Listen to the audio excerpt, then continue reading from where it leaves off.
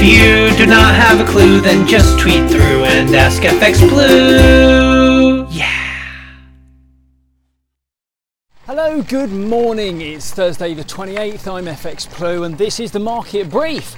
So sterling struggled to make any more headway yesterday as the market decided that the recession concerns and the residual risk of no-deal Brexit outweighed Haldane's optimistic comments. His chat, of course, was based on the PMI data, and this might have been slightly overplayed. While the improvements hopefully confirm things have bottomed out, the situation is, of course, still truly dreadful.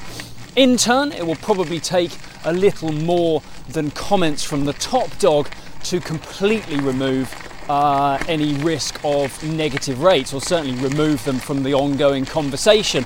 And the market is already looking ahead to next week and the manufacturing and services data due, which will help see if Haldane's optimism is justified or not.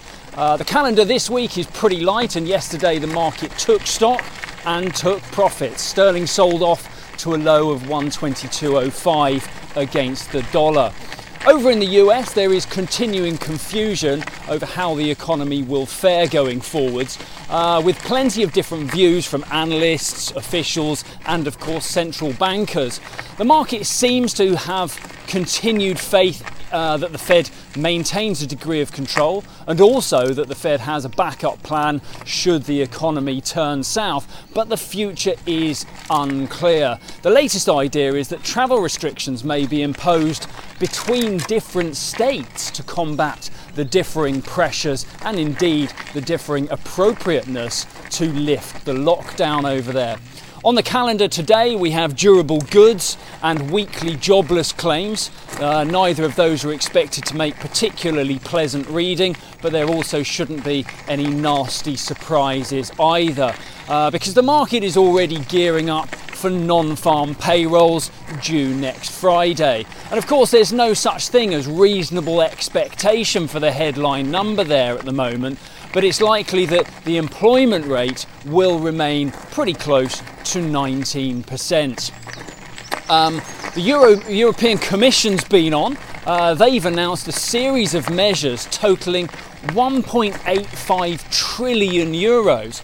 You'll recognise that this dwarfs the 500 billion euro from the Franco-German grant package, but currently is no further down the road because it holds the same caveat that it needs to be formally approved by all the EU members. So don't hold your breath for any progress there.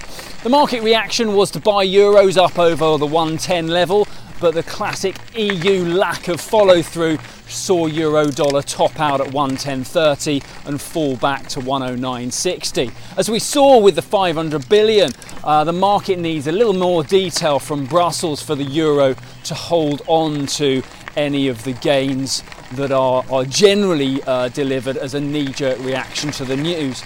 So we need a little bit more on that one. We'll keep you posted. That's it from me. Have a great day. I'll see you again tomorrow. If you do not have a clue, then just tweet through and ask FX Blue.